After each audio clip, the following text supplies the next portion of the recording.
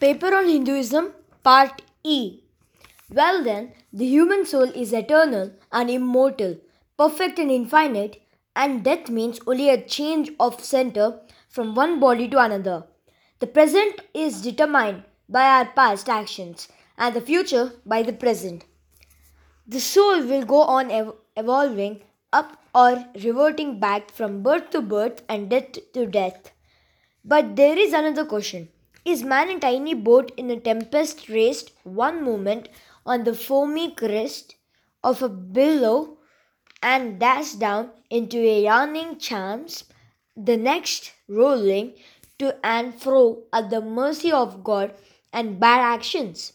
A powerless, helpless wreck in an ever raging, ever rushing, uncompromising current of cause and effect. A little mouth placed under the wheel of causation, which rolls on, crushing everything in its way, and waits not for the widow's tears or the orphan's cry. The heart sinks at the idea. Yet this is the law of nature. Is there no hope?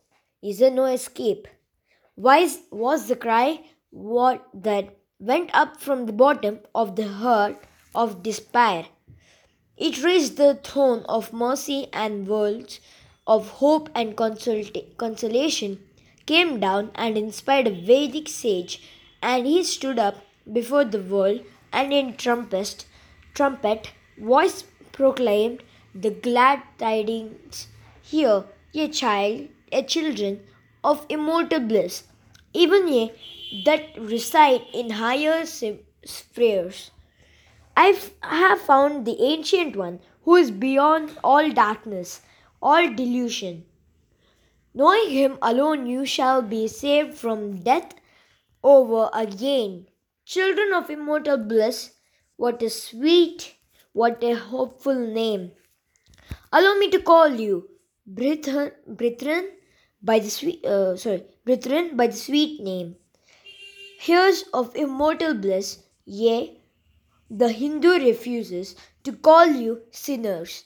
Ye are the children of God, the cherished of immortal bliss, holy and perfect beings, ye divinities on earth, sinners.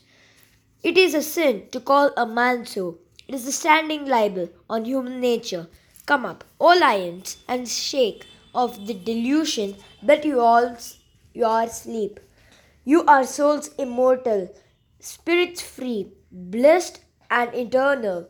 Ye are not matter, ye are not bodies. Matter is your servant, not you, the servant of matter. Thus, it is that the Vedas proclaim not a dreadful combination of unforgiving laws, not an endless prison of cause and effect, but that at the head of all these laws, in and through every particle of matter and force, stands one by whose command and wind blows, the fire burns, the clouds rain, and death stalks upon the earth.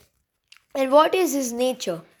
He is everywhere the pure and formless, one the Almighty and the All Merciful. Thou art our Father, thou art our Mother, thou art our beloved friend, thou art the source of all strength, give us strength. Thou art here that beareth the burdens of the universe. Help me bear the little burden of his life. Thus sang the rishis of the Veda, and how to worship him through love. He is to be worshipped as the one beloved dearer than everything in his and the next life.